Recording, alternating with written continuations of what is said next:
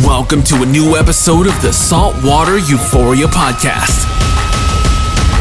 This is your go-to sport fishing podcast, where we will cover all things from fishing, boats, tackle, and anything else saltwater related. Well done, gentlemen. Every day is an adventure on the water. We'll be sharing our experiences, stories, tips, and passion for fishing. Gonna need a bigger boat. Well, think bigger, my friend. Think bigger. Here is your host, Captain Ricky Wheeler. Happy New Year, everyone. Here we are, episode 32 of the Saltwater Euphoria Podcast. Not too much to report here. Just been enjoying the holidays. I hope all of you have as well. Nice to kind of kick back and relax a little bit, and really looking forward to 2024 here. I'll be getting to it here in the new year and doing a little bit of fishing in Florida, Bahamas, and then Dominican Republic. So I am amped. Great first half of the year lined up and so many new happenings going on. So really excited to bring all that to you as the year goes on. But we're going to jump right into it this year with this podcast. And I'm really excited for you all to hear this one because I personally learned a lot from it. Our guest on this episode is a wealth of information, especially in electronics world. And we went through everything from different types of electronics to the Omni sonars and the differences between each one that's available, and even just way more than that. And the core part of it all is the fact that he's been building his own 45-foot sport fish. We dive into that and what it is to be a DIY boat builder, as I've spoke about in previous podcasts with my friend Chris in the first episode, and also with Mark Slaves of MV Boats, who helps people do their own DIY. And this guest just decided to go for it and has been working on it on the side for a while and has lots of cool information about it, and just a really cool podcast to listen to. I hope you learn as much from it as I did. Ladies and gentlemen, I want to introduce to you Richard Hawse. How you doing today? Doing well. How are you doing? Great. Just trying to get all my ducks in a row here. So what have you been up to? How's your Christmas, trying to get through that, trying to make my way down to work on some boats and working on my own boat. And the rain had kind of messed me up these past couple of days. I was trying to get back down to North Carolina and finish up. So no, I'm stoked to talk to you. Well, let's go ahead and jump into it. So for people that don't know, tell everybody who you are, where you're from, and what it is that you do now. I'm basically from the Chesapeake Bay. I grew up on the Magathie River, which is just north of Annapolis. I started kind of playing with the water as a child with my grandparents. So I came from a broken family, had, some divorce issues. So I spent a lot of time with my parents or my grandparents when I was a kid. And my grandfather didn't really believe in being a real, person when it came to having a job. He was an outdoorsman. So he never really held a real job. So we did firewood and hunting during the wintertime as a guide service. And then during the summer times, we basically spent our time commercial crabbing and fishing on the Chesapeake. We had like a low 40-foot vertical stem dead rise plank-on frame boat that I had, or my family had since I was a kid. I started maybe about 6-7 years old. I remember it, working on it. We used to basically take it out, and we had 500 trap license, and we ran crab pots from Annapolis up to the top of the Gibson Island Sound up there, and that was kind of our life. I would go out after we got back from calling crabs all day, and I would go out in a john boat and pick peelers and doublers off the bottom in a john boat, and that was my life. That's awesome. And it was awesome. It was a really, I look back at now and you think, well, that was your childhood and it was this or that, but it really did shape me into what I was and now. Do you know what I mean? Many years later, and you don't realize that. So, like, my grandfather had a little 19-foot American center console, had a old Johnson on it. We would take it out and catch sea trout and rockfish, and literally no coolers. We would just fill the boat up full of fish, put the boat on the trailer, and take it to the market. We'd sell the fish right out of the boat. And I remember being a little boy just riding around in the boat, ankle deep in stripers, and it was a different world. I really didn't think about it much back then. But, yeah, it's pretty cool to think about it that way. It was cool. And then, so my father, he wasn't really into the boating side of it from the fishing and commercial side. He was into it he liked to work on boats. So when I was about 11, we built our first boat. It was a little 3-point hydroplane. It was called a Tiny Titan. It was all Kumi, and we glassed it up and had a little 25 horsepower outboard and ran that around the Magathie and had a great time with it. So that kind of started the boat building or construction thing. I kind of always felt a passion for building things out of wood and metal and whatnot. Uh, So the way that then evolved is he was, I don't know, I guess I was about 12 or 13.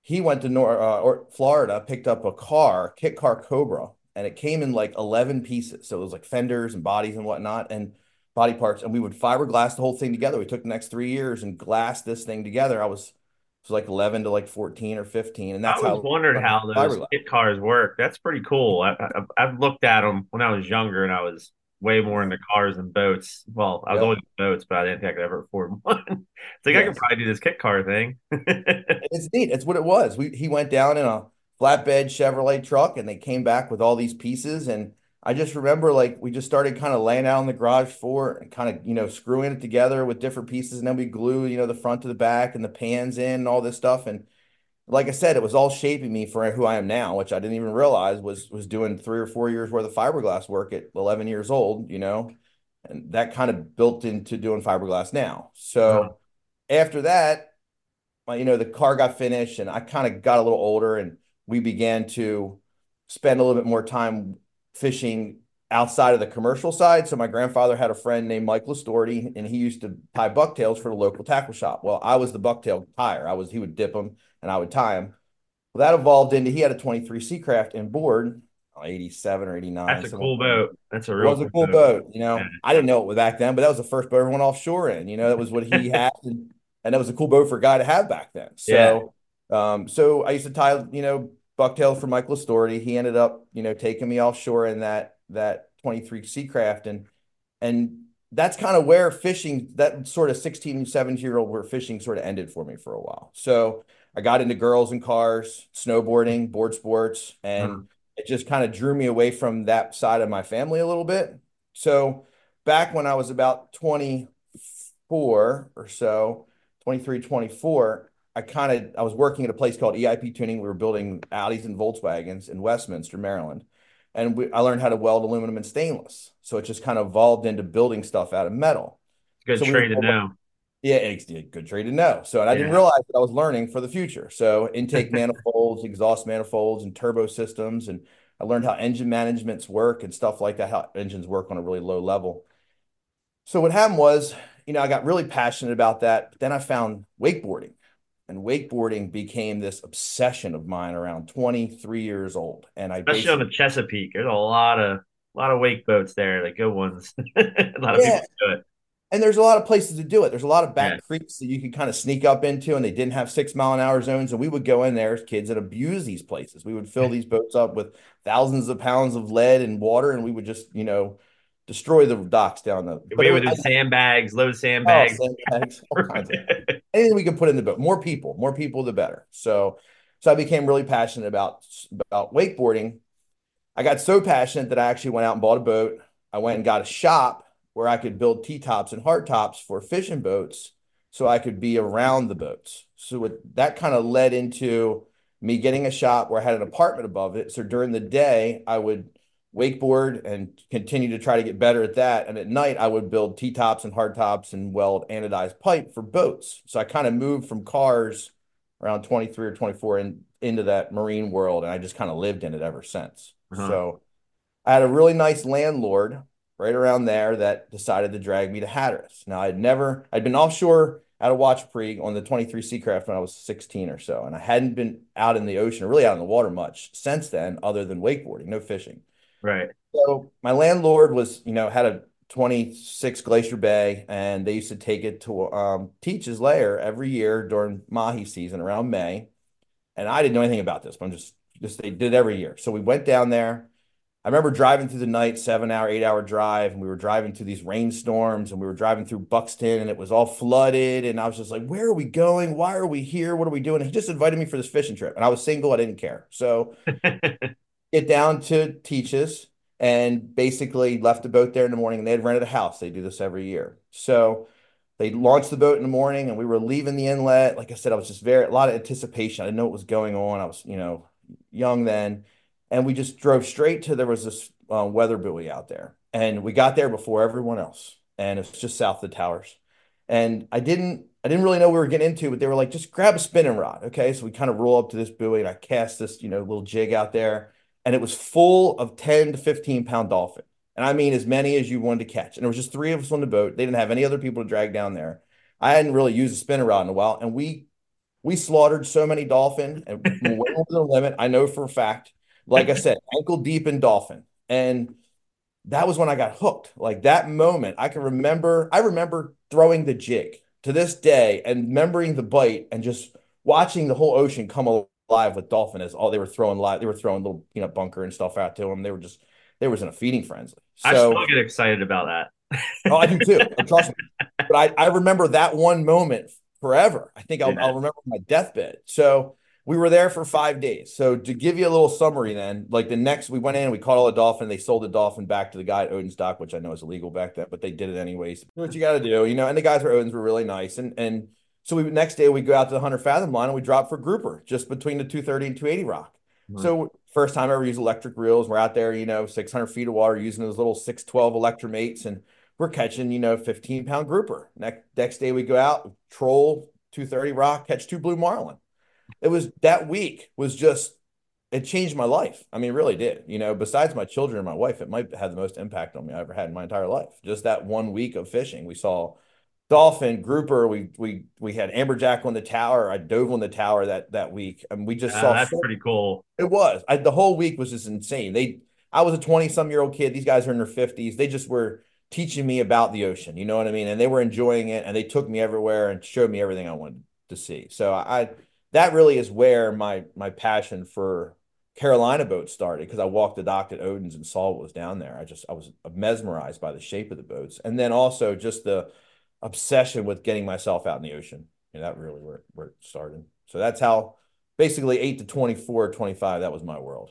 That's pretty awesome. It is pretty neat. It's definitely certain moments I feel like everybody can refer back to that really got them super hooked on fishing.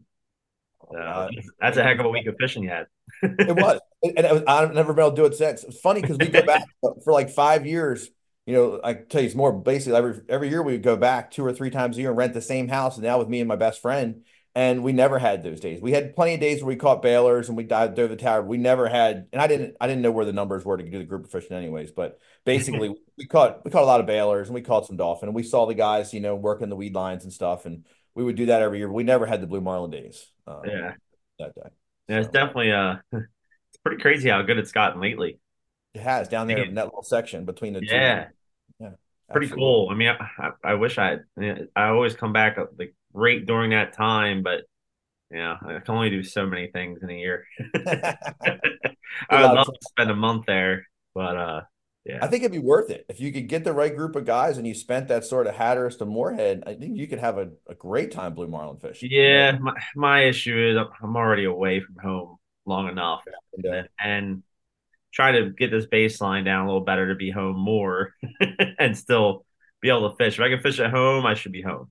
Yeah. That's kind of where I'm at now. As much as I'd love to spend a month down there and just try to get blue marlins. You got the boat for it to travel, though. I mean, that's right. You're in a good situation. Yeah, I still get to do. I mean, shoot, this year Bahamas and DR, I cannot complain. Yeah, no. So that took you up to about 20, 24, 25. Yep. What came after that for you? So, I got a wife and got one of those things called kids and kind of settled down a little bit. And I was actually running an automotive shop where I worked on cars, kind of supporting my fishing habits. I had a couple boats in there. I had a 26 Glacier Bay and a 31 Riber Runner, and then I got a 31 Contender. And right around when that happened, I kind of figured, okay, it was time to do something else. So I actually went back to school and got a degree in software engineering, and I took a year and a half off school, off work. I actually took a little restoration project for a little boatyard called Gibson Island Boat Works, and it was a 25 Mako. So I know if I could do that restoration project over 1 year, I could also then be in school at night and and kind of balance the two. As one was going to be my 1 year career and one was going to be my going back to school. So what happened was I hated school and I hated software engineering. I hated a cubicle, hated all of that. So I ended up having a really good relationship with the guy that owned Gibson Island Boat Works after doing this restoration on the 25 Mako, and he basically asked me to come be the operations manager. And I said, well, I just went back to school, to get this degree. I'm not happy in the degree. My wife told me that I would not be happy doing this. I need to go get a job doing something that I'm passionate about. And so that's what I did. So I took the Great job. advice.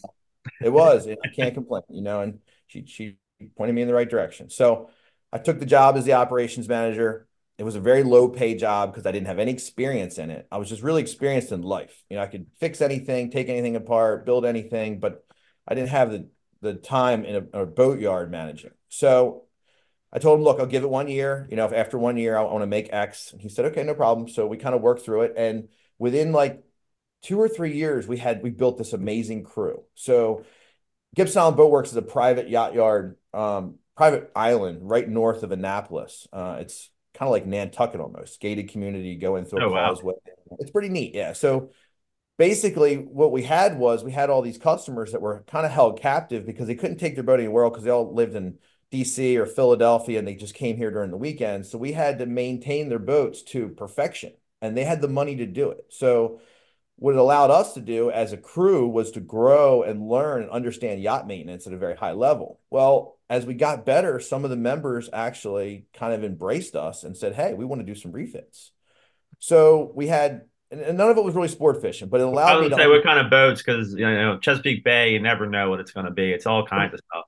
It was, yeah, but it was mainly all sailboats. The refits were all really on sailboats, and a Okay. lot of them were cruising sailboats. So we had some customers that came to us that were, members of the island, but wanted to sail around the world. So 35 island packets, a very robust, sailboat. We ended up putting multiple fuel tanks in it. We put large inverter and battery bank systems in it so they could live completely standalone and run all this refrigeration for long periods of time. And so we did that project. That was one of our first ones we did, sent it around the world, and they sailed all the way around the world, all the way back. That's And pretty cool.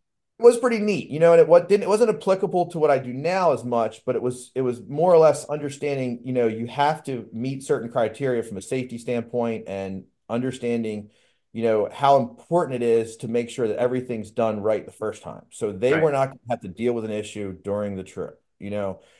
That kind of evolved into, okay, well, these customers were successful with this refit that the yard did. Let's give them some more. So we ended up doing about 3 or 4 of those. One of them was a 55 Trentella that customer came to us and said, I want everything that's going to go bad in the next 10 years replaced now. So that kind of I know that's how they Wow. work. I know. Okay, well, let's see. Every pump, every light, every generator, it's all getting replaced. We Yeah. basically put $1.5 million into the boat, almost $2 million eventually into I this. bet that can run away real fast. That. But it's what he wanted, though. He wanted a boat that he had X amount of time left in his life. These are generally older people.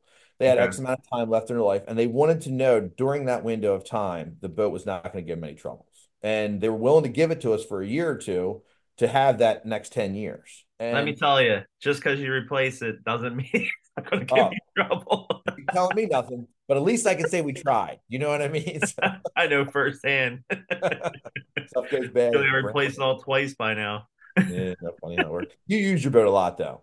The Yeah, true. difference with these people is they didn't use their boats a lot. They would come down, and that was the beauty of it, is they expected it to be turnkey the moment they got there. So Yeah. we would basically fuel, holding tanks were empty. They can go out and use it for 3 or 4 days, come back, they would put it on the mooring, and we wouldn't see them for 4 months. Oh, wow. And that's how it worked. And so it allowed us to get an understanding of what it took to properly maintain a yacht, me to understand what it took to maintain a crew to properly maintain a yacht. Like we started off when I got there was 5 guys. By the time we left, it was 22. And we had shipwrights, we had everything under the sun. We had varnishers, we had fiberglass guys, we had bottom painters, travel lift operators, the whole deal. So, and that was kind of what took me out of the automotive world into the marine world, kind of full time. And this was going to be my career. So, and my wife family was committed to it, and the place was right down the street, so it was 5 minutes away. So it all kind of Oh, worked out. wow. Well, lots of positives. Lots of positives, Yeah. almost like it was meant to be. So the next part of this is while I was there was a gentleman named Mike Lohr. So Mike Lohr used to work for Buddy Davis back in the 90s. And he was one of their engineers. He would kind of design and the layouts and build outs of the 37, the 47, and another F-52 or one of the other boats that he was building at the time. And he would design the fuel tanks and design all this stuff for him. So Mike worked at Weaver Boat Works as the operations manager there, and him and Jimmy didn't get along. So Mike was looking for a job. He lived right down the street. I knew Mike from years back. Mike said to me, "Hey, I need a job." I said, "Well, I can get you a job. I need a shipwright." We needed a shipwright at the time. So he came in and he started kind of helping me sort of understand what it was going to take to build a sport fish boat one day. Because he had all these plans in his garage, all these different, table of offsets and stuff just sitting there. And I would go to his house every once in a while and we would hang out. I'd be like, "Mike, I want to build one of these. I want to build a 35 to a 38 that express that I could use and with my family. It had, C series Cummings in it, like 450 Cummings or something in it, perfect little engines for me." And so we talked about this for probably about 6 months, back and forth about what boat and why. And then one morning he called me on phone and says, "Hey, Craigslist has one of my jigs for sale. It's in Virginia Beach." I said, "What do you mean?" He goes, "Well, I built a boat and we built the hull, flipped it, and the guy took the hull with the jig in it, and the jig is now on Craigslist." I said, "Interesting." He said, "We should go down and take a look at it." Okay, so we drove down to Virginia Beach and looked at the jig, laid it all out in the front yard, and there was a jig there. So that was kind of how the boat evolved, actually. The boat came from basically me meeting Mike at Gibson Island out of nowhere, Mike needing a job, then us talking about a 34 to 38 or whatever it was, and then the 45 jig just popped up out of nowhere, like literally out of nowhere. And it was cheap too. It was like $1,500 for the pile of plywood. And I was like, Oh, wow. I know. I was like, "I don't really know how to do any of this." He's like, "Look, I've seen what you've done in the past. You can do this. I know you can do this. Just buy it." And What was he the hull design based around? Was there a basis for it, or is it kind of a one-off of its own? So what happened was there's been three boats have been built off this design. There was one that was let's see, trying to remember all the names. It was the Problem Child. The original one was, there was a white one up in I don't remember the exact name of it. There's a couple different names. It's been through a couple names since. There were three boats Okay. that were built off of it. The original one he hand drew, built the boat. The boat was successful. Had 3176s in it. Boat fished well. The second one, another customer came to him and said, "I want that same boat, but I want the boat to go through naval architecture first, weights and balances." So he sent the plans, the table of offsets, off to Donald Blunt. He changed the design a tiny bit, widened up the beam in the bow, I think, to give a little bit more, living space. I think Mike shrunk it back to give the ride back a little bit. So they kind Yeah. of messed with the chine line a little bit, but other than that, it was basically the same boat that Mike had originally designed. So the weights were off. Donald Blunt came back, it was like 46,000 pounds. Mike was like 41,000 pounds or whatever, and it ended up being a 41,000 pound boat. Okay. So basically, there was three boats built off of it. The one that I have the jig out of is sitting in Morehead City. It's a blue hull. That was originally the Problem Child. Buzzkill was another one, which is out of Cape May. I think it was a Yeah, yellow boat called Avalon. Yeah, I've actually fished on that boat before. same Super good exact guy. hull. I have For that jig. sale now. He just stepped up and got a 61 Garlington. That's So what it's I thought. for That boat's sale. for sale, right? Yeah. It's a great boat. Yeah, rides really well. I mean, I like it. It's a pretty boat too. I had that same hull, except he didn't put an intermediate guard on that. I think he was just strapped for time. So that's kind of how the hull evolved into my possession, or jig evolved into my possession. It was just Okay. basically getting the job at Gibson Island out of nowhere, meeting Mike Lore evolving into being, a good friend. Mike saying, "Hey, I can help you build this boat." Luckily, I have a pretty big backyard. I got an acre. It's 100 feet wide. We were able to stick the boat in the back. Ended up with a little tent. Kind of went from there, and that's Uh-huh. how. How long did it take you to lay up the hull? I mean, I know you're doing this like on the side, but So I have a pretty good timeline. So it took me 8 months to build the hull to glass. And okay. then it took me 14 months to take it from a wooden hull to a flippable hull, which means and I did it all upside down. I put the shaft logs in, I put the strut tube or the rudder post tubes and all in. I put intermediate guards on. I did it all. I made all the way to paint, to finish paint as a hull before I flipped it. Luckily, a guy named Brian Champlin, who works for Alex Seal, became a good friend of mine. He basically told me, he said, "Richard, do as much as you can to that boat before you flip it. Because once you flip it, most people want to flip the boat right away because they get their second draw on the build. So now you get your second chunk of money. Yeah. No one giving me money. So I basically said, I know, I'll take it as far as I possibly can before I flip it. So it took me Yeah. 2 years to get to the boat flippable, and then basically 2 years and 1 month to be exact. The, That was quite the deal. the common misconception a lot of people have is they think if you're building your own boat, it's cheaper than buying a used one. Definitely not the case. Yeah. Not to the level when I get done, the boat I'll have will be much more valuable than a new one. For But if I sure. just want to go get a boat, I should go buy Buzzkill right now, and I would have saved myself a ton of money and time. There's no doubt Yeah. about it. Yeah, true. There's so many things I wanted to ask you. So, like, you're using that same hull, so that means you didn't add in prop pockets, right? You No don't top pockets. No, have no. prop.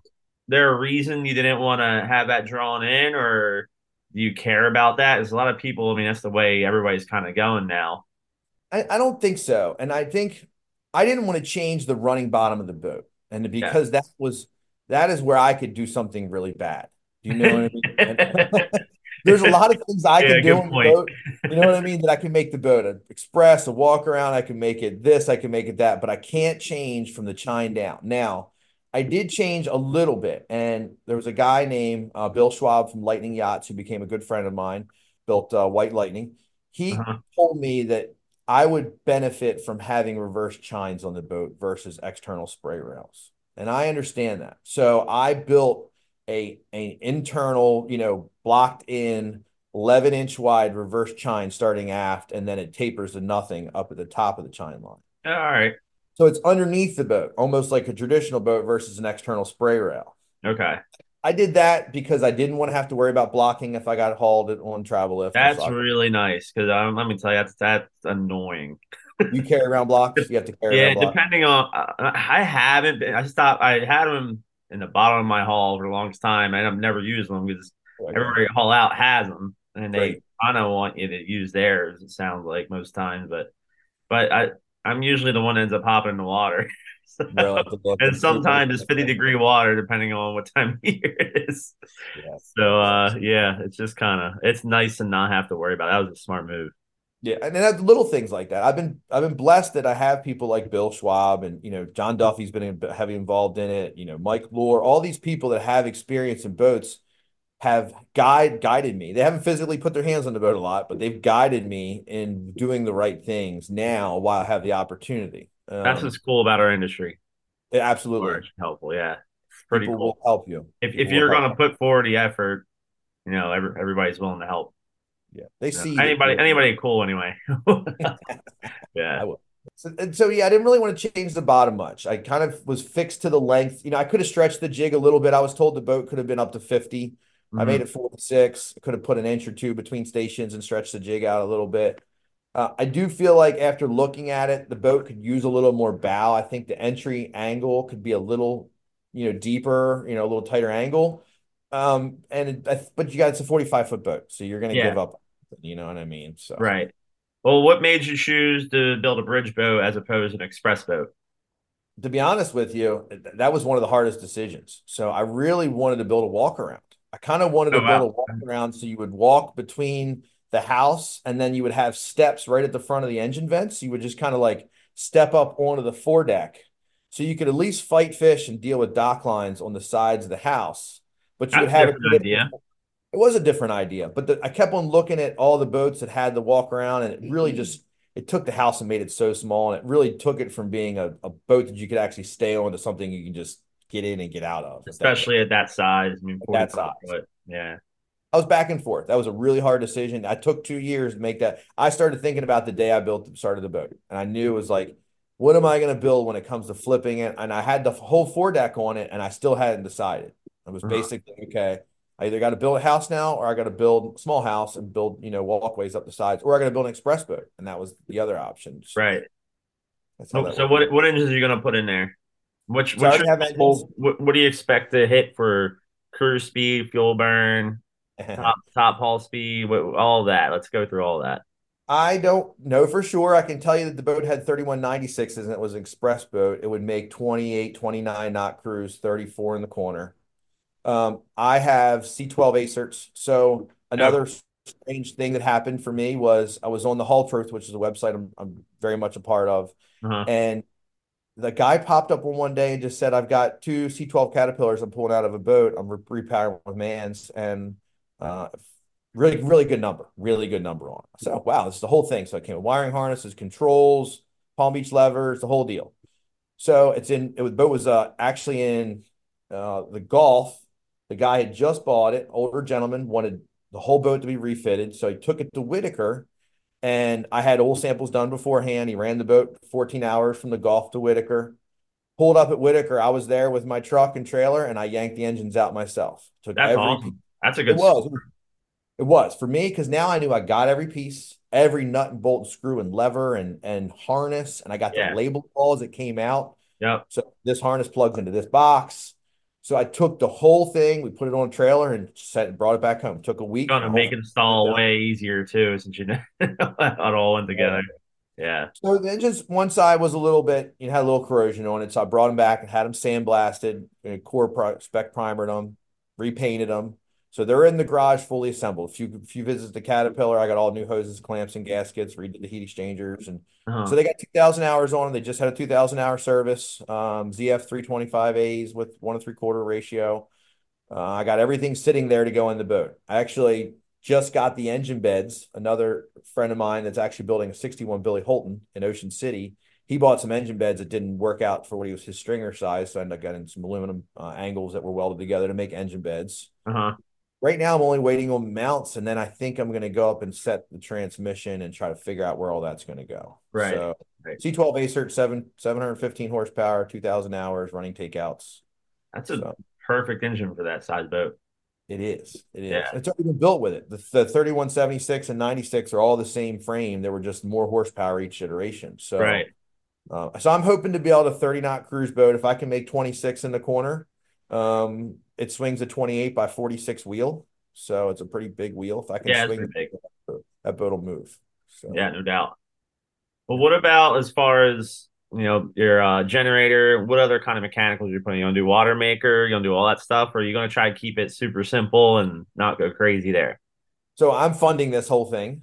So that's first and foremost. So I'm going to keep it simple. And I know a lot of things I can add things. I made sure I set the AC/DC panel up for a water maker, and I put an oversized, 12 kW generator instead of a 9 kW generator. Right, so I got a phaser generator I purchased a couple of years ago when I ran across a few dollars. Local friend of mine, owns a phaser dealer and a diesel Volvo dealer, and he got me a nice generator. So I got that with no water maker. I'm going to put a tube in it for an Omni, although I'm not going to put an Omni in it at this point. I'm going to just that's a big it's a huge price. I mean, even I'm sure he's still even doing what you do for a living. It's still not cheap. An Omni would cost me 20% of what I have in the boat. Yeah, so you put it in perspective. I got to put it in perspective. I got to get the first. So water maker is going to come afterwards. Omni is going to come afterwards, but everything else it's getting. I was fortunate enough to get a really nice deal through Ray Marine where they supplied the electronics for the boat, which helped out a lot. And they've got some nice new stuff coming out. So I'm happy to support them. All the brand new RUP outriggers. I got a few 40-foot outriggers for it. All the stuff that I can do now that I need to do now, I'm doing. But it's going to be a simple boat. I want to keep it light. I don't want a lot of fluff inside. I want the bow to be really light so I can, change the attitude of the boat based on, how much water fuel I have in that forward fuel tank more than anything else. Yeah, you mentioned fuel tanks earlier. We were talking about that a little bit. Basically, what was your idea? Did you do one whole fuel tank that's aft and then one forward, or did you do two separate in the aft for the aft tanks? Why did you decide to do it the way you did it? I originally wanted to do two. I wanted to have a companionway that was between the two fuel tanks that actually allowed me to not have access to my lazarette through the cockpit. I'm not a big fan of having lazarette hatches because there's always water in there. If you can not have one, it'd be great. Yeah. But then I was going to give up 150, 200 gallons of fuel. So I want the fuel. The main thing I wanted on the boat was a lot of fuel, a lot of water, range. Be able to live on the especially fishing up here in the Mid-Atlantic, you need range. Need the range. So more range than ever. I feel like I'm going 120 miles every day. I'm marlin fishing now. It's pretty crazy how far people are going. What's crazy on the side note is how many customers I've had this year have asked me about new boats because they can't tournament fish in their boats anymore. It's tough. I mean, any boat in the mid 50s or lower, I mean, it's difficult. You don't have the range. I mean, yeah, 100 miles sounds like a lot, but even now, like I mean, at least for the White Mountain Open, that's your max. But for a fair amount of boats out there, that's still not really achievable, especially because you don't have the speed to really do it. And then if you get caught in weather, you're screwed. I mean, it's Yeah. tough. It's tricky, but sometimes that makes you think outside the box and leads to something better. Now, Yeah, yeah. from my experience, I've run much lesser boats and growing up and starting in my career, and it's pretty funny. But sometimes having handcuffs isn't a bad thing. Yeah, yeah. You're right. No, it does. It puts things into perspective of how you can change your tactics and Yeah, do things differently. Yeah. And like I've heard you say before about clearing as many, categories. yeah, That changes your perspective. I have this much range. How do I clear as many categories to really put myself back in the yeah. game? You know I what I mean? mean, trust me, I'd love to be the guy coming with the most flags every day, but that doesn't make you that much money in those tournaments. No. And those people that's what they want to do. You know what I mean? Yeah, They're leaving in the morning. They don't care about the money. They want the flags. yeah, and it's fun. It's pure fun. And sometimes it's hard. It depends on your crew and your whole crew's mindset, and a Mhm. lot of you spend a lot of money. You want to have a little bit of fun, but sometimes to win money, you got to power through and not have a whole lot of fun and fish for that one fish. I mean, depending on what you're doing, so it's a fine line to walk, and obviously Absolutely. a lot of variables involved. Oh, you But know a the little bit about that. yeah, Let's talk about that real quick. You had a win in the White Marlin Open not long ago. we did. It's an interesting turn of luck because I do not like tournament fishing. Matter of fact, I hate tournament fishing. I like to be able to fish and start when I want to start and stop when I want to stop and catch as many fish as I want to catch and the way I want to catch them. I want to Right. kill everything in the ocean. That's just how I was. I was just that guy that I was taught at a very young age. And I'm better now because I understand and the fishery's been impacted in the past 20 years, but I wanted to basically fill every cooler in the boat. So tournament fishing didn't fit me. So a couple years ago, I had a friend of mine, that customer had a 46 Ocean, 48 Ocean, a guy named Randy Bode, great friend of the family. And he just kept on hounding on me. I want you to fish the White Marlin Open. I want you to fish the White Marlin Open. And I wasn't fishing a lot then because I was building the boat. So I was taking a lot of time off to work on the boat. Uh-huh. And I knew my time was coming. So at the same time, my best friend from high school, a guy named Bob Ross, who I fished all through our younger years together down in North Carolina and out of Ocean City. And he had a 38 Enriquez he kept at Pirates Cove. And he started the year before we fished together. He actually brought the boat up and didn't do well in the open. And he was the moment he left to go back to Pirates Cove, you're going to fish the open with me next year. You're going to fish the open with me next year. And I was like, Bob, I don't like tournament fishing. So finally, about a month or so earlier, Randy was asking me to fish the tournament and Bobby was asking me to fish the tournament. And every year I fished the tournament, but not in it. Me and my friends would just go fun fishing. The year Uh-huh. before, 2 years before that, we were at my 31 contender and we had I don't know how much it weighed, but it was every bit of a 12-foot long blue marlin at the 461 lump, the day of the White Marlin Open. Like one of the days, I always knew that one day I'm going to fish this thing, I'm going to do well because I always do well in it when I'm not in it. So finally, these two guys were trying to convince me to fish it. And I said, I'm going to fish with my best friend in the White Marlin Open and my new good friend that I'm a customer with in the Huck. So we fished the Huck. That's a great tournament. I love It that was one. a great tournament. I never fit. Now that was one I actually liked because I liked the concept of it. It was a little I was gonna different. say that fits more your style that you were talking That's about. it. So we went out, we killed a 161 swordfish, got third place. Nice. So I know, and I never wanted to fish tournaments at all, but I went out with Randy and we had a lucky day. And I said, next following week is the White Marlin Open. I said, maybe we're gonna have a good week. So we went out the first day and we didn't do well. We went down to the Norfolk, I think it was, went to fish to Norfolk. And we didn't do well. Fished with all the same. We were big eye fishing. We knew Mhm. we were big eye fish every day from the moment we got to whatever canyon we were going to be in that day to the end, and we were not going to leave. And that's what Yeah. Bobby does. Bobby is a heck of a big eye fisherman. He's down in North Carolina. He's always putting them up on the dock. So down here, we got up here and started fishing hard.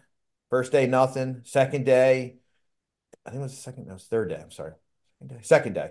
Second day, we were down in the Washington. We were literally sitting right in front of the MJs and another boat. I forget what the other boat was. Paul Man, yellow Paul Man, right off our bow. And it was 329.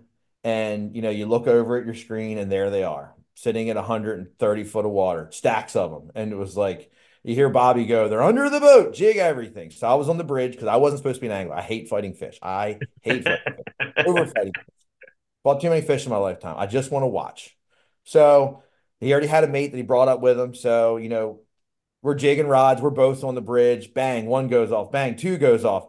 Flatline goes off. Bang, three goes off. So I'm just kind of sitting up there. The two guys in the cockpit, one rod, Bobby hands his rod down. There's literally 30 seconds left in the tournament. Hands his rod down to one guy, has it on for 2 or 3 seconds, fish off, flatline fish comes off. And here I'm sitting next to the rod on the bridge. I jigged on. And I was like, oh man, he goes, this is you. He just so he go down, and it's you. He handed me the rod. I wasn't set up. I was a little heavier then. My stomach was a little bigger. I didn't have a belt that was set up for me. It was just a bad situation. Oh So man, yeah, it's the it first was 20 minutes you're gonna be dead already. I was miserable. It was miserable. So I knew we'd only had a certain amount of time. The boat's only a 22-knot boat. We had to get back to Ocean City to get the boat with weight in. So it took about 43 minutes. I killed that big eye. And I put as much heat as I could. And mate was like, stop putting your thumb on the line. I'm like, we only have a certain amount of time. I've killed plenty of fish. I know how much heat I can put on a fish. Just shut up and let me get this done. It was a point where I was looking back, telling the guys, just stay away from me. Let me just get this done so we can go home. I didn't think we had a winning fish. I'm a very pessimistic kind of guy. I live in the world of the negative side a little bit. I'm like, this thing ain't going to win anything. So we got it in the boat and we're looking down like, it's a pretty big eye. We might actually won something. We got back to the docks and our families were there. And it was like one of those last minute buzzer bangers, and we weighed this fish and it was a placing fish. And, we were all just freaked out. Like, we Yeah, I don't bet. expect this. We're some rednecks from Pasadena That's a great feeling. That tournament, to get up on the scale and to win something, it's a pretty cool feeling. It was. I took up all my emotion towards not wanting to go tournament fishing was gone when I went up and when I went to the scale. Now it didn't matter, but when we went to the scale, it changed me. It really did. Completely different perspective. So then I was sitting there and crazy as it sounds, I'm in the moment. I'm talking, the announcer's asking me, and he's like, well, good luck in the restaurant. I was like, we'll be back tomorrow. And I don't know why I said that. So we left, went up to the Wilmington, and we were fishing with the fleet, and it was rough as could be that day. We were fishing with the fleet. We wandered off and killed a 161, on a plug, out of nowhere. And it was like, it was one of those things where you don't really think it's ever going to happen to you. You just don't feel like you're lucky enough. You know what I mean? And then it ended up happening out of nowhere. And now this past year, both of them asked me to fish again, and I won't. I'm one and done. I went in, I won, I got my thing. I'm like, the house is not going to win. I'm going to take my few dollars and I'm going to leave. So I'll fish it again when my boat's done, but not until then. I've already promised. Well, let's come back to your boat. Throughout the build, I mean, so you're looking at this summer splashing it. Is that correct?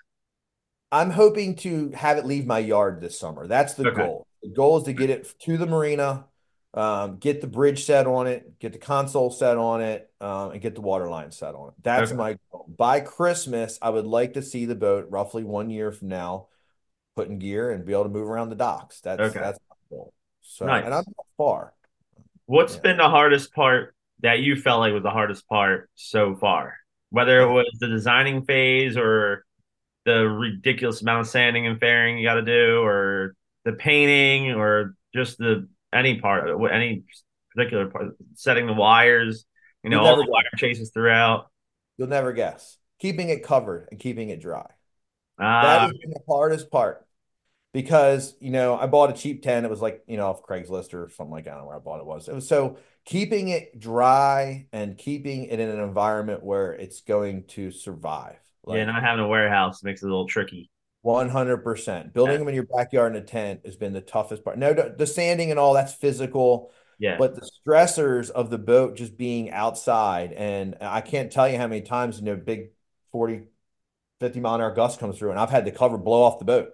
And if I'm not here and it rains, boat's full of water. You know what I mean? So it's keeping it watertight has been the toughest part, to be honest with you. All right. I mean, there's always the engineering of thinking about where I'm going to put this but I have such amount of time because it's taking me so long to build the boat. I can think through those. I can reach out to people like yourself who have experience and I can mold those ideas over with other people. But the hardest part is It when you're does keeping help it. when you're not in a hurry. Well, It's I'm a not in a big deal. hurry. Yeah. Absolutely. Five having, and that was actually one of the things that Mike Lord told me in the very beginning. I remember when I set the jig up, he said, Richard, no one's paying, you to do this. You don't have an owner that's over top your shoulder hounding you on get it done by this date or this way or for this much. He Right. said, "Just take your time, do it the way you want to do it. And when it's done, it's done.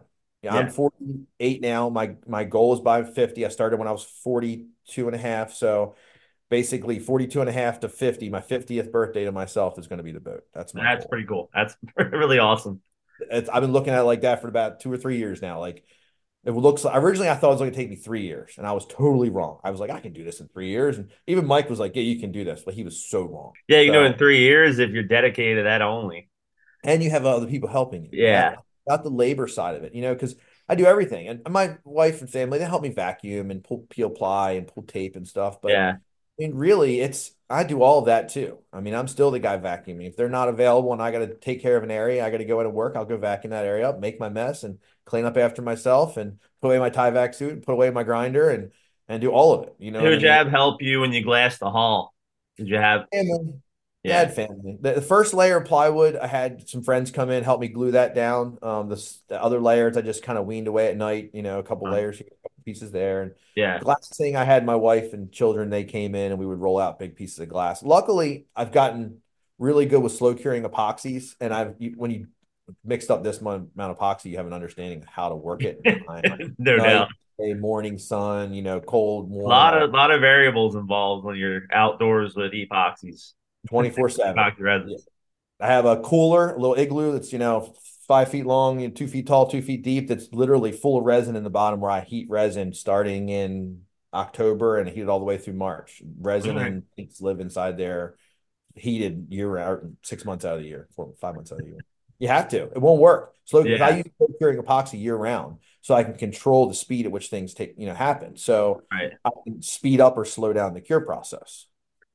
Well, what would be your advice to somebody that wanted to build their own boat? I mean, this is not something to take lightly, but I know there's definitely some people out there because I actually did one of my first podcasts with my friend Chris. He built I his own Robert, boat in I Curacao. And it's a great boat, really cool boat, and he definitely enjoys it a lot now using on the water. But I know he misses the build process a little bit still. But what would be your advice? Best piece of advice?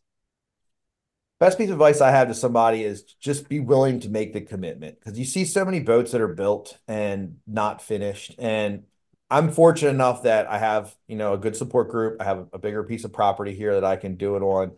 I have a job in the marine industry that allows me to create some connections to help to do it. But if you don't have that, it's just about the commitment. It really is about committing yourself to the time, to getting it done. I've cut out most all social media. I don't watch television. I haven't picked up a remote on television in years. I don't go to the bar. I don't watch sports. I just don't have time for it. I have to find 3 to 12 hours a day to put in that boat, depending if it's a Saturday or Sunday or day off. But every day I have to put in 3 hours. I work every night till midnight, and I basically start when the kids go to bed at 8:30, 9 o'clock. They're in bed, and I'm out there every night, 365. If I can get in a full Saturday or full Sunday or a full day off or some vacation time, I get in a 12-hour day, and that's Because 3 hours really doesn't give you much time to get rolling. no, it doesn't. Well, 30 the key. minutes to set up and then 30 minutes to break it down. 2 hours of work, really. That's right. Yeah, Yeah. yeah. I'm very good at planning though. I always have a group of tasks that are available to me to just go out and do. Like right now, I have wire pulled out that I'm going to run through the hardtop or the overhead later on this Uh-huh. afternoon. Last night, I pulled out the 3 lengths of wire before I left and made sure I had them labeled, and I walked away at midnight. Yeah, Um, but I'll come right back to that this afternoon and get right back on that again. less So setup time. it is. Break it down. Well, because there's so many things to do. I can bounce from the engines inside the garage to working on the electrical to going to work in the lazarette to paint work and that sort of always having a task to do. What is interesting though is I've talked to a bunch of people about how long it should have taken me to get to where I am. So 5 years, roughly 2,000 hours a year is what normal human beings work. I have to get where I am seems to be between 12 and 15,000 hours. And so Wow. somehow I've created 12 or 15,000 hours of time in the past 5 years to get this done. Now, being that I am a mature male, I've been doing this all my life, I'm probably more efficient with every hour that I use on the boat, but versus someone that doesn't, but that can only be so much. Do you know what I Yeah. mean? So I have at least 10,000 hours in 5 years in the boat to get to Wow. perspective. That's So if a you lot of can't time. commit that, build a smaller boat. Maybe that's the best piece of advice. Build a 21 footer before building a 45 footer. That's Yeah. what Yeah. That's probably not a bad idea. then look back. And I wouldn't change it for the world because I've met so many people. I've gotten so many different types of industries I've gotten into. I just got certified through C-Star for Optimus steering system. And it was only because of the boat. You know what I mean? That's what Chris did too. Same thing. Correct, exactly right. You know, so you don't realize these are the fringe benefits that I'm getting by doing this. The marine electronics business was kind of stemmed out of the boat. You know, it was more or less, I was really good at it when I was at Gibson Island, but it was just people saying, "Hey, if you're good at this, you can do this for me." You know what I mean? And then it just kind of, I started embracing it. I kind of got away from doing mechanical work and fiberglass work, and now I do just marine electronics. So let's talk about that. So that is now your day job. You do marine electronics. Correct. So and obviously from your whole story up until this point in your life, it's kind of obvious how it's come to be. But let's talk about marine electronics. Let's just start with the most simple of electronics. Talking like, what are your, let's say, your top three favorite platforms? This comes down to that Ford, Chevy, Dodge argument. I get this Yeah, all the time. perfect. Absolutely. I love that you All just the said time. So that. people ask me, what's your favorite? I could bash every one of them. I can also tell you the positive of every one of them. So currently, I'm not real happy with Navico, which is Simrad, B&G, and Lowrance. I think that they changed hands from the Brunswick Corporation. They're starting to outsource their tech help to third parties overseas. Those are the kind of things that get under my skin. Now you got guys like Furuno. I just got back from Furuno school. They're changing their whole platform to get rid of the awful little pigtails they had coming out of the back of their plotters to chassis Yeah. connectors. So right now, Furuno is going in a great direction. They're moving in a positive, and I see Lowrance and Navico kind of moving in a negative.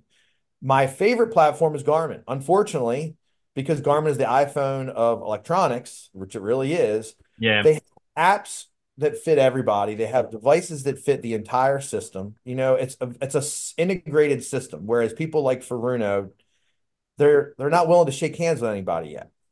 Navico is not willing to shake hands on anybody. So you're kind of conformed to their charts. So if you go to Simrad, let's say, you have to use CMAP charts. Well, I hope you like CMAP charts, but that's the only charts you can get. Garmin and Raymarine, you can get Navionics charts. Well, I like Navionics charts. They build good charts. So what's the best? I personally like Raymarine right now and Garmin currently. Last year, that I would never have told you to put a Raymarine product on your boat. And reason being is I watched them go through a whole decade of just not being on board with where the market's going. Yeah, So not at all. now they went right down a hole. And I'm watching Simrad and Navico start to go down that same hole again. Um, So I like Garmin because Garmin likes everybody else. They want everybody to work. They got great customer service. It's just a very user-friendly, intuitive system to use, and it's designed around people using it, not engineers using it. So Raymarine's very similar. They were bought by Teledyne, which is they send rockets into space. So they're pretty good, all so right. they're on the right path. They've got good software now, they got good components. They're on the right path to taking over as the number two, I think. I would have to rate it basically Garmin, Raymarine, Furuno, Navico. I would have put Furuno above Raymarine last year and maybe even Navico, but that would be my top four. And it's because Garmin just works. It really does for Yeah. everybody. They're not the best radars. They might not have the absolute best sonars, but they're so close to being the best that all the other features that come with it outweigh what the others have, if that makes sense. Let me ask you something.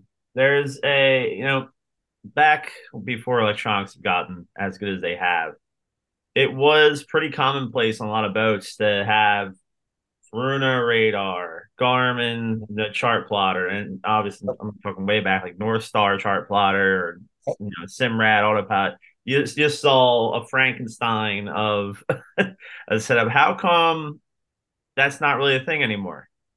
Because It is. everybody's stuck on aesthetics, everything looking the same.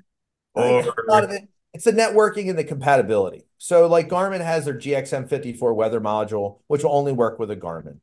They have all these devices that only work with their plotter. So you're Mhm. kind of trapped into using their accessories. You can't autopilots aren't integratable between no. manufacturers. So I can't take a Garmin autopilot and use their auto guidance system on a Simrad, or I can't use Furuno's radar on a Simrad. Now, there is a group of sport fishermen like yourself that love to take things to the extreme. So what they have done is figured out how to use a Furuno radar with a Furuno black box and in a complete Garmin suite and have Furuno radar displayed on a Garmin plotter. The Dem Boys that just got finished was like this. Okay. There are people that are still doing it. They're kind of trying to get the best of both worlds back Right. together.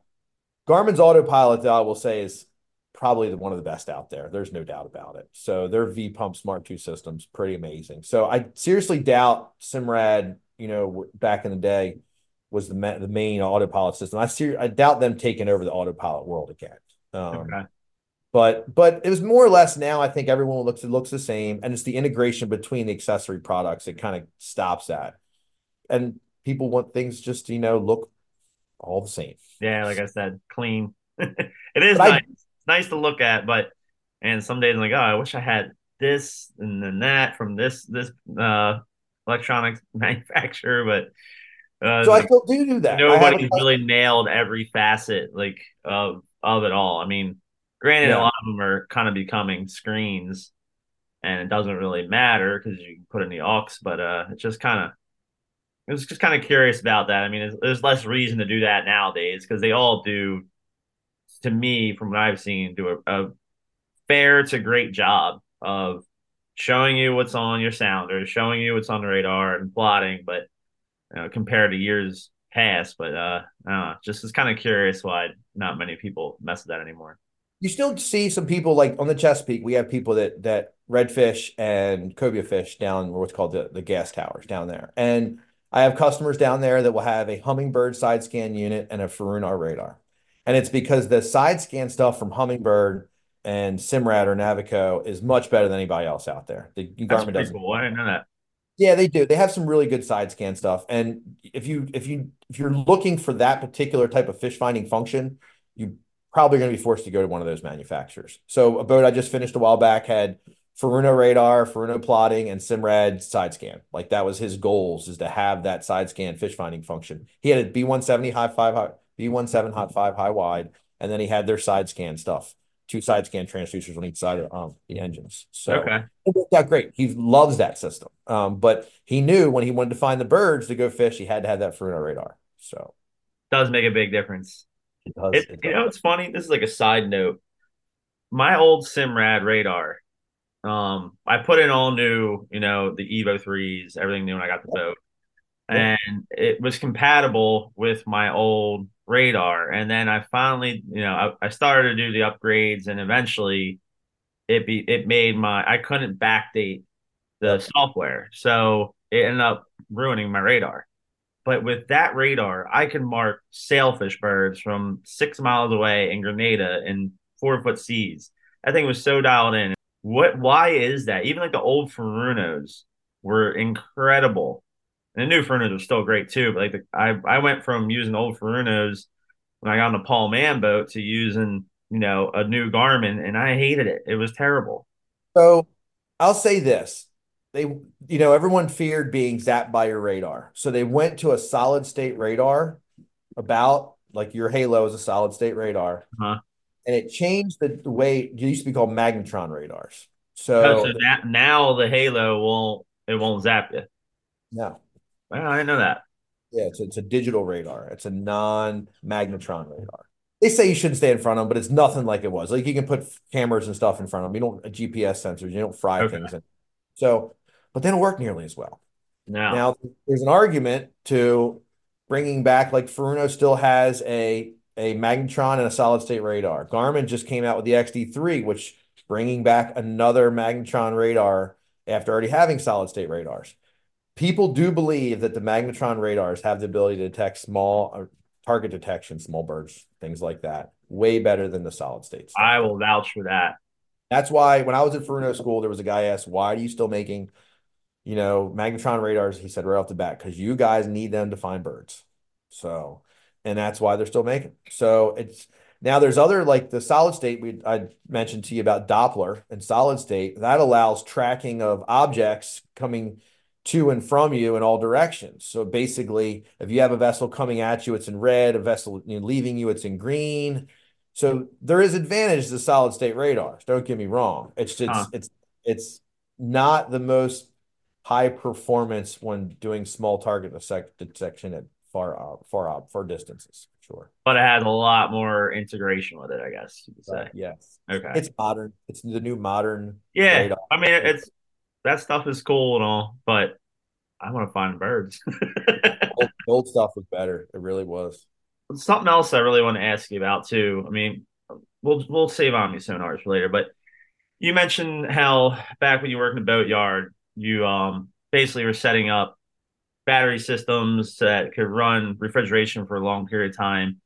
Now there's some crazy battery options out there now. I'm actually kind of helping consult on a new boat build right now, and he's thinking about putting in a whole battery bank to instead of a generator. And the big reason for that is also space and maintenance, because where we can fit a generator isn't ideal. And batteries you could, but what are the upsides and downsides of these new battery systems that can potentially run everything on a 48, like say a 48, 50-foot boat, as long as you're smart about how to use it, and the engines, because they're outboards, can keep it juiced up. It sounds great. What are the upsides? What are the downsides from what you're learning? So I was fortunate enough when I worked at Gibson Island to meet a guy named Bob Campbell. Bob Campbell owned Marine Electric Systems out of Annapolis. His specialty was long distance sailboats and trawlers. So one of the things that we did at Gibson Island was set up a lot of boats for this sort of concept. And we wanted no generators, and sailboats don't have generators. So you're trying to put as much battery bank in it as you can, much capacity. And then you're trying to put an inverter in to take that DC power and make AC power. So well, what kind of batteries? Let's start there. What are the best kind of batteries for this that you've seen? Oh boy. So well, it's interesting because personally, up until a few years ago, it was all AGMs, absorbed glass, which is a lead battery, a sealed lead battery, lead acid battery. All batteries are lead acid, really, except for even gel batteries, except for lithium. So we used AGMs forever, and I think that's the best route to go if you don't have the ability to control lithium batteries properly. So lithium batteries are a bit like the Wild Wild West. A lot of them are built overseas. There's new manufacturers popping up every day, but there's no real regulations on how they're built and why they're going to charge at a certain rate in a certain way. So charging profiles become the most important thing. So let's say in your outboard that you're talking about, and you're not going to put a generator in it, you can, if you can't put the amps back in that you're taking out of the battery bank, look at a battery bank as a fuel tank. It's just full of amps. Right. So if you take them out for your electronics and your autopilot and your trolling motor and all this stuff, but you don't have the ability to put them back in, it doesn't matter. So in your case, your alternators have output X, let's say 50 amps per side, say 3 engines, you're at 150 amps. That's in perfect world efficiency. That means the alternator's cool. It's running at the proper RPM in order to create that 50 amps, because at idle, it's probably only going to create 10. So you got to keep that in mind. So now at 10, you're putting out 30 amps. So you just have to remember that whatever battery, and I'll get back to batteries in a second, whatever battery you're going to use, you got to be able to put the amps back in that you take out. Whether you put them on when you're underway or you put them out back at the dock, you got to put them back in there. Traditional lead acid batteries allows you to cycle the battery from 100% to 50%. Anytime you go below 50%, you're starting to degrade the batteries and shorten their life expectancy. Now, lithium came out a few years ago, the new greatest thing in batteries. Well, lithium allowed us to cycle from 100% to about 10%. So it gave you a chunk of the batteries that you never had access to before. So you used to have, say, a 500 amp hour bank. Now you can go down to 250 amp hour bank because you've got more capacity within those same amp. So, but the problem with lithium is every lithium battery has a different charging profile. And the chargers have not caught up to lithium yet. So what they're doing is, because there's so many different charging profiles for lithium, they're basically just adapting lead acid chargers to lithium batteries. Ah, I believe lithium will not be around in 5 more years. There's going to be a new battery technology that's going to take over above and beyond that at the rate at what we're going. So this is why I'm wondering about where the charging thing's going. So if you don't have chargers that can properly charge lithium batteries on your boat, you have no business having lithium batteries on your boat. You have to have lithium settings where your charger has been converted to a lithium battery charger in order to do that. The programming is very similar to lead acid, except the charge duty and absorption times are higher because the way the lithium can take tremendous amount of amps in and out. So a project that I just finished has 8 Battleborn batteries in it, roughly 2,000 amp hours, and has 2,700 watts of solar on the roof. It's a 55 Crow controller that's going to go down to Carousel area, actually, and oh, hook down. cool. So he wants to be able to run 5 refrigeration systems between refrigerators and freezers, run his washer and dryer. He has a 35 amp constant draw on the boat. So literally there's 35 Wow. amps out of the banks. 2 inverters that are 5,000 watts each stacked on top of each other in parallel to make a 10,000 watt unit. So, sorry, series, 10,000 watt series unit. So he has all this power. Lithium is the only way we can do what we do with these guys nowadays. So you don't have to run his generator at all. Between the solar will make the power during the day to put the amps back in. During the day, he's pulling the amps out. At night, he's going into a negative. Day, he's going into a positive. Okay. So it is lithium. I like Battleborn. If I were me, I would not stick with any manufacturer that does not have a good tech support. You have to have people that understand what you're doing and explain to them why you're doing what you're doing and help you get through that. There's a lot of circuit protection, which I think is super important. People don't take into consideration at all anymore. There's a lot of circuit protection involved in lithium batteries because they can discharge so fast. You could literally take 500-600 amps out in a couple seconds and just Oh, boom. wow. So, you have to make sure that you're protecting a boat. My biggest thing on a boat, and I was taught this by my mentors at Gibson Island, is you can't step off of a boat when it's on fire. You step into the water, and more than Yeah. likely you're going to die. If you're in your car catches fire, you step out in the road. Your house, you walk outside. Your boat, you step into the water. So What you is it don't. about lithium batteries that make them so susceptible to being a fire hazard? What is it So compared to other batteries? Well, they have an internal BMS, a battery management system. So they're actually a little device inside that's monitoring amps in and out. And because they can charge so fast, they can get really hot. And they also, in the really cold situations, they actually don't output. So I had a customer that I did a boat for. They took it to South Carolina. They were a little late leaving for the year. And they went out one morning and they had no house bank. Well, their batteries were at 31 degrees and they said, no more output. We're good. So there's the disadvantages from a fire standpoint. There was talks of some batteries. This was 5-6 years ago that went to a thermal overload where they just basically melted down and went right through the bottom of the boat. Whoa. Fiberglass into the ocean, thermal melting. Now this Oh was a my long time. God. I know this to happen down in South Pacific somewhere or something on a sailboat when lithium first came out. The BMSs are in place to stop that. So I don't necessarily think lithium is dangerous if properly installed. I think Okay. it isn't necessarily lithium's more dangerous.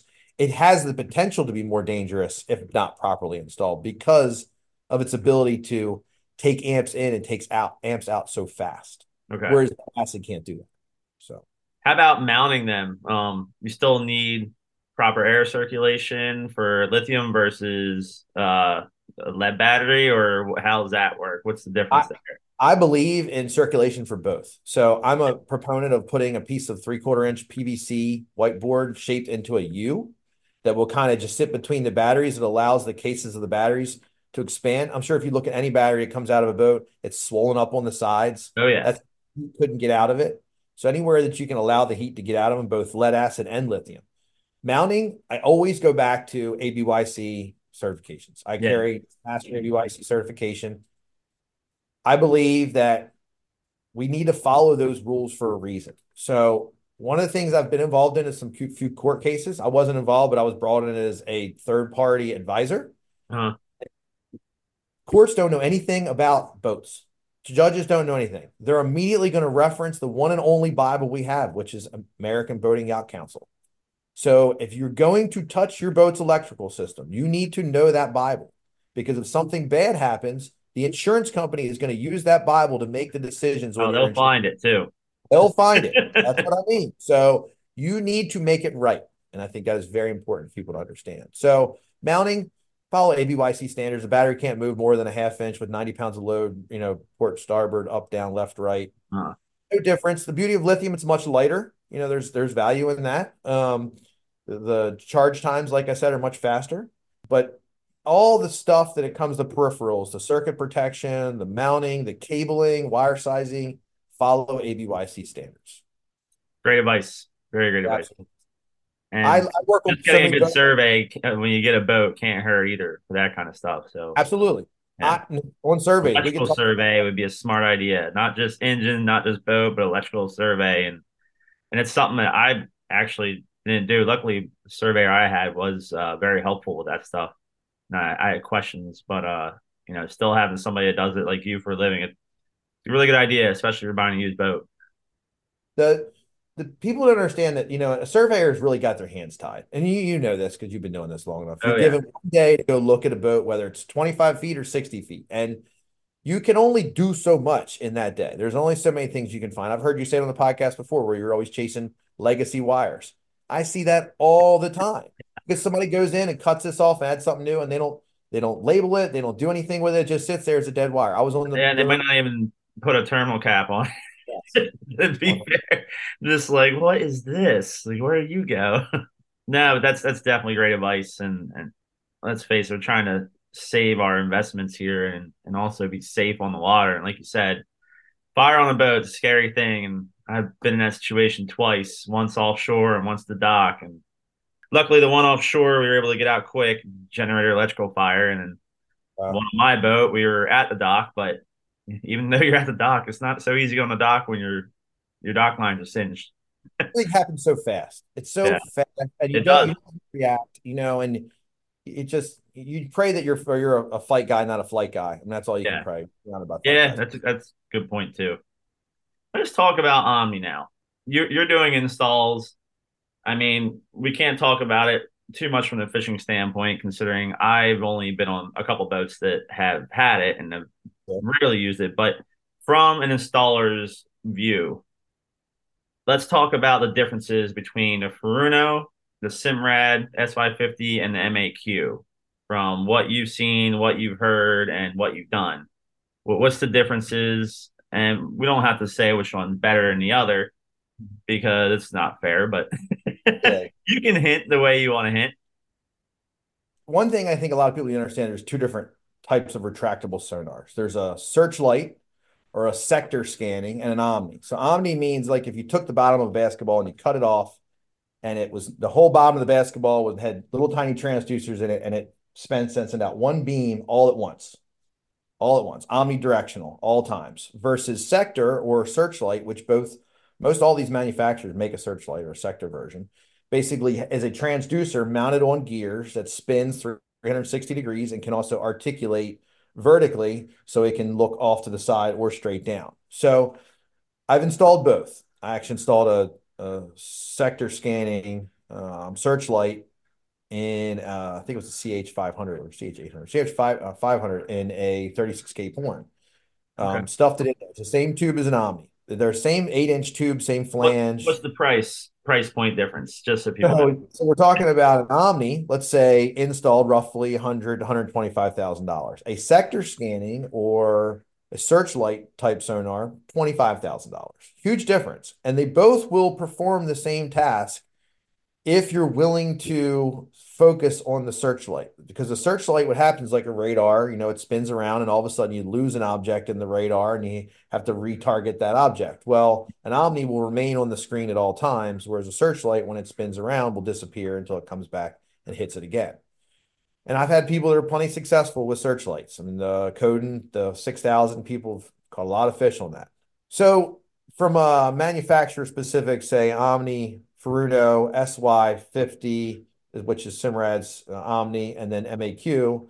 So what I've found over the years is the Furuno, which was the first one I ever installed, which is True Omni, was very robust, tried and true Furuno, very ship type equipment, meaning very heavy, very bulky, and just very well built, very simple and well built, typical Furuno stuff.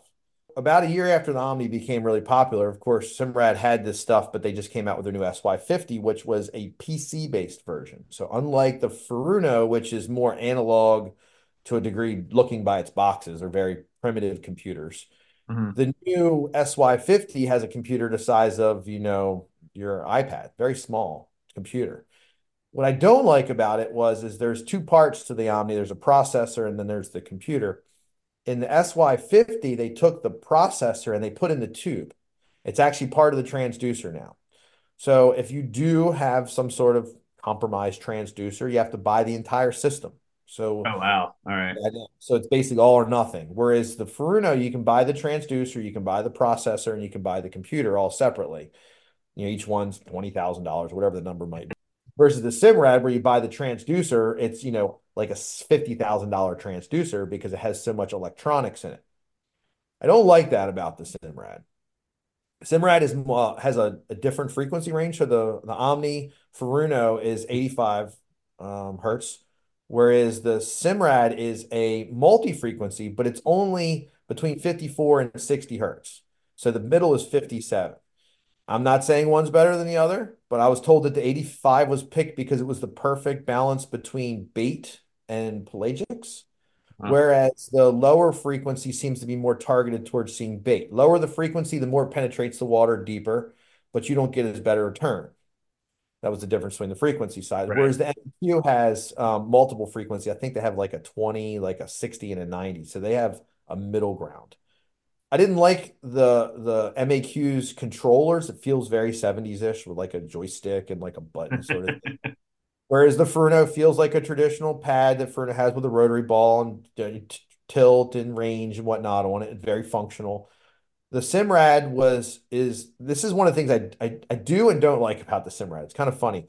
So in order to make the Simrad work, you have to have all these small accessories, little USB converters and splitters and digital switching boxes and all these. So when you buy the kit, you get 3 boxes of Simrad stuff, and then you get a box of just random stuff bought off of Amazon, because it's all these weird, like I said, I need a 35-foot 2.0 USB cable to run the MK3 Okay. controller, the bridge down to the computer. So whereas Furuno is all you buy the kit, you get all the harnesses. The only thing you don't get is an HDMI to VGA converter on the Furuno. Everything Okay. else, they're all different, if that makes sense. The Furuno is very tried and true, very robust, very functional. I was told the 85 hertz by John Duffy was picked or used because it's the best balance between bait and pelagics.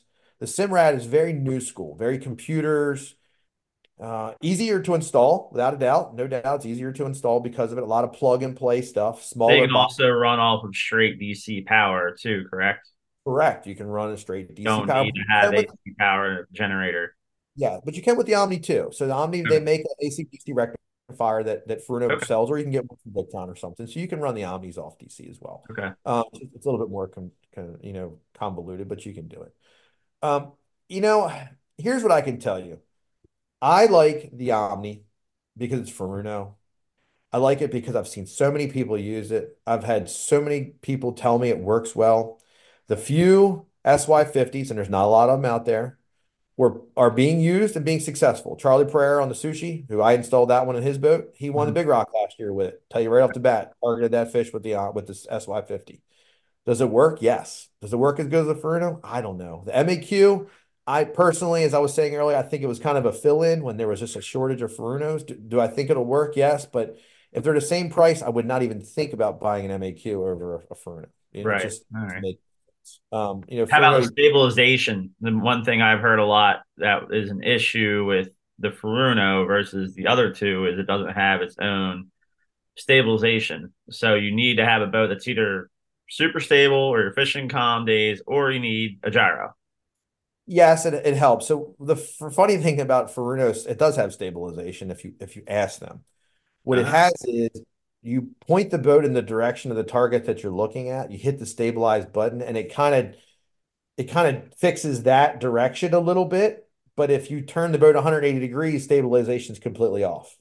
So Okay. it's kind of a makeshift stabilization that's Huh. taking place inside the computer, if that makes sense. Yeah, it makes sense.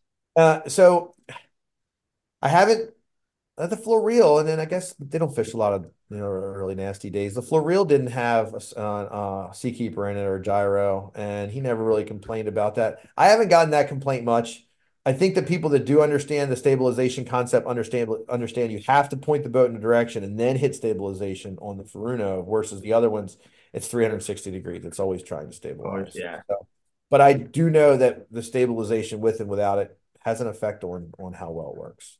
Yeah. See, been told all kinds of. I did the one in the Playmate, so I did the Omni and the Playmate. I was told that if you put one in the front of the boat, that it won't work very well. Well, his is all the way up in the bow. When it comes through the inlet, like you see pictures of it coming through Ocean City, I can see the tube. I can see the fairing block I put in there. He doesn't Uh-huh. complain a bit. I actually think to a degree, if you think about it, it might work better because you're going to have less interference and noise from the running gear by putting that, because that's one of the biggest things when you ask them, where are you putting it at? I'm going to put it here. Well, what is close to that? Is running gear or another transducer close to it? Yes. Well, let's try to move it away from that. So we put his all the way up in the bow. His is like in his V berth, under his bunk, Oh, and wow. it's great. So I think there's a lot of speculation. There's a lot of unknowns, but the bottom line is it works. I mean, it really does. And I'm not trying to talk to anybody get one. No doubt about it. Just the ability to be able to see, parallel flat plane to the bottom of your boat out, 200 feet. Give me 200 feet. I'll take Yeah. 200 feet, let alone 1,000. Yeah. That's a huge game changer because we're used to a cone that literally is under our boat that when it leaves the boat's tiny. We don't Yeah. see the fish that are 10 feet off the. There could be a boat running down your chine. You don't even see it. You know what I mean? True. So you don't. But that Omni allows you to. So. It is pretty amazing. I mean, I'm curious to see what they come with, for the next round of Omnis and upgrades they make. I believe it's coming. I believe that there's a new one probably going to come from Fern. I think Ray Marine Teledyne is going to come out with one too. I've heard there's one in Florida right now being tested. Wow, cool. I don't know if there's any truth to it, but it's such a big market now. And the fact that there's coming out with 5-inch tubes and you're going to be able to see 5-inch tubes in center consoles and stuff. That's I pretty think, yeah, you're going to see a different world of it. And if, like I said, if you can see 600 feet versus 1,000, I would take that. And it was half the nice. Oh price. yeah, You pay $25,000, $30,000 for a really good sonar. I mean, look what we pay for electronics now. So yeah, that's yeah, all. no doubt. Well, as an installer, what's the importance of having a good relationship with your installer and your suppliers, and also helping the future of electronics itself? Like, how what's the whole network between like somebody like me who's like, okay, I want this and I want you to put this in for me, Rich. And then this is what I like about it, this is what I didn't like about it. How do we get that back to the manufacturers? And will they listen? Some of them will. Guys like Garmin that are so set in their ways, they're not going to listen. They'll take a little bit of input from you, but they're not going to make serious changes. I will say ones like Furuno USA, you can talk to people there that appreciate what you're trying to tell them and the changes you're trying to make. That has to then make it back to Japan and through engineering and everything else, but they Right. do listen. I believe, and what I've noticed is, as we were saying earlier, like Navico's taken their tech support third party. Victron, I'm a Victron dealer, which is a lot of electrical, not electronics, but electrical. When I went to school for them, they were adamant about not having a tech line. They want to basically have the distributors, the people that are selling the product, be the technical support. And this is the way a lot of manufacturers are going. They want That's me awesome.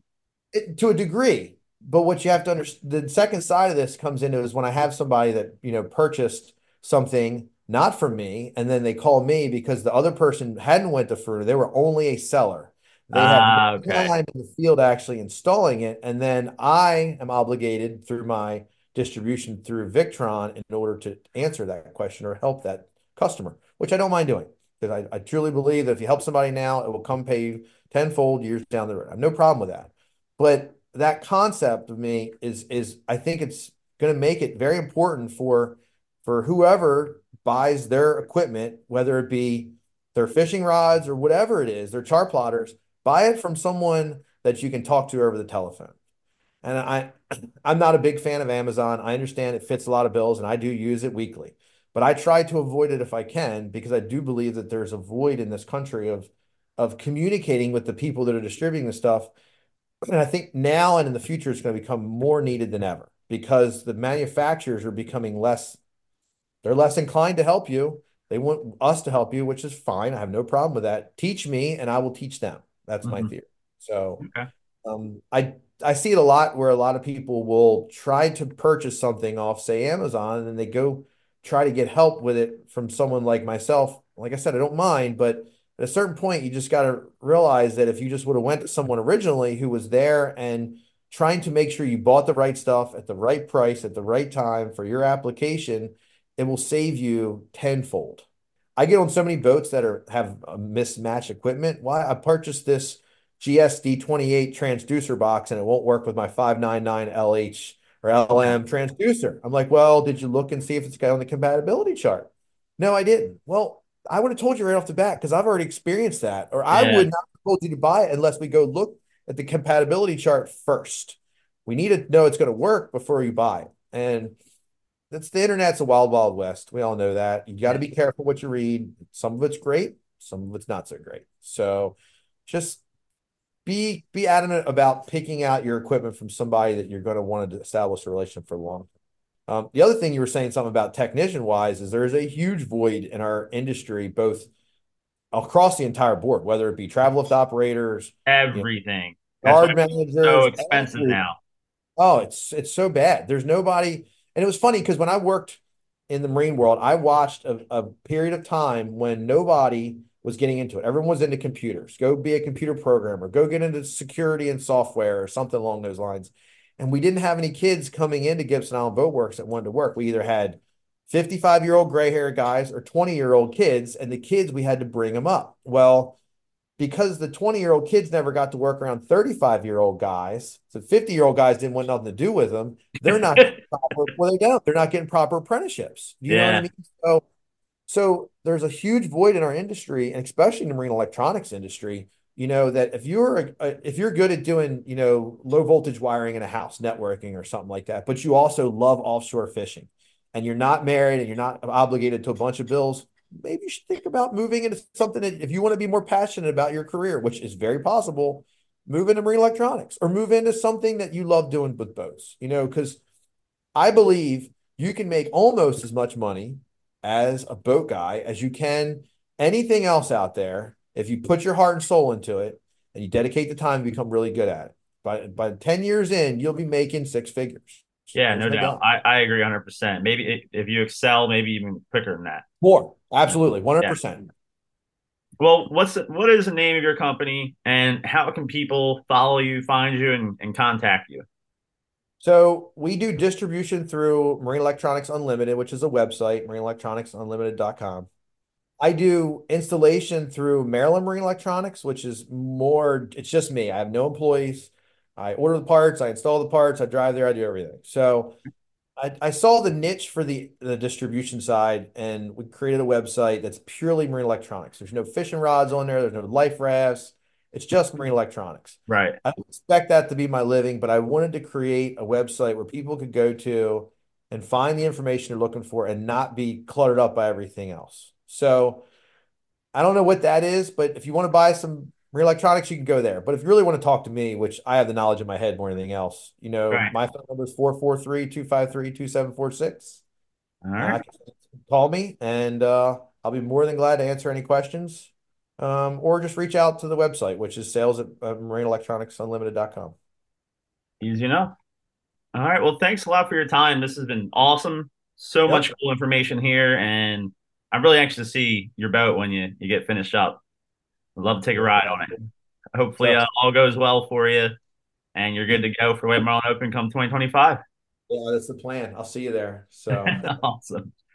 Well, all thanks a right. lot, man. I really appreciate this, and it's great to get to know you, and it's really cool you got going on there. I mean, a lot of props to anybody that puts that much time and effort into something that special. Pretty cool. Thanks again, everyone, for tuning in and listening here. This was episode 32 of the Salty Euphoria podcast. And before we sign off, we're going to jump into my top yachts of this episode. So let's get straight to it. Let's go with the custom sport fishing boat category. I'm only going to pick one for this one. While there are not a lot of great options that I haven't mentioned already in my past couple top yacht segments, this category is tough right now. There's not a lot out there there's not a lot out there that looks like an amazing deal. There's definitely some great boats available, and as they should, they are valued where they should be because they're worth it. But this is the best deal I found for the time. It's a very pretty boat, the beautiful mezzanine. And as for any gorgeous custom boat, it has a full teak deck and covering boards, and it's listed for just under $1.4 million. It's a 2002 55-foot Jarrett Bay.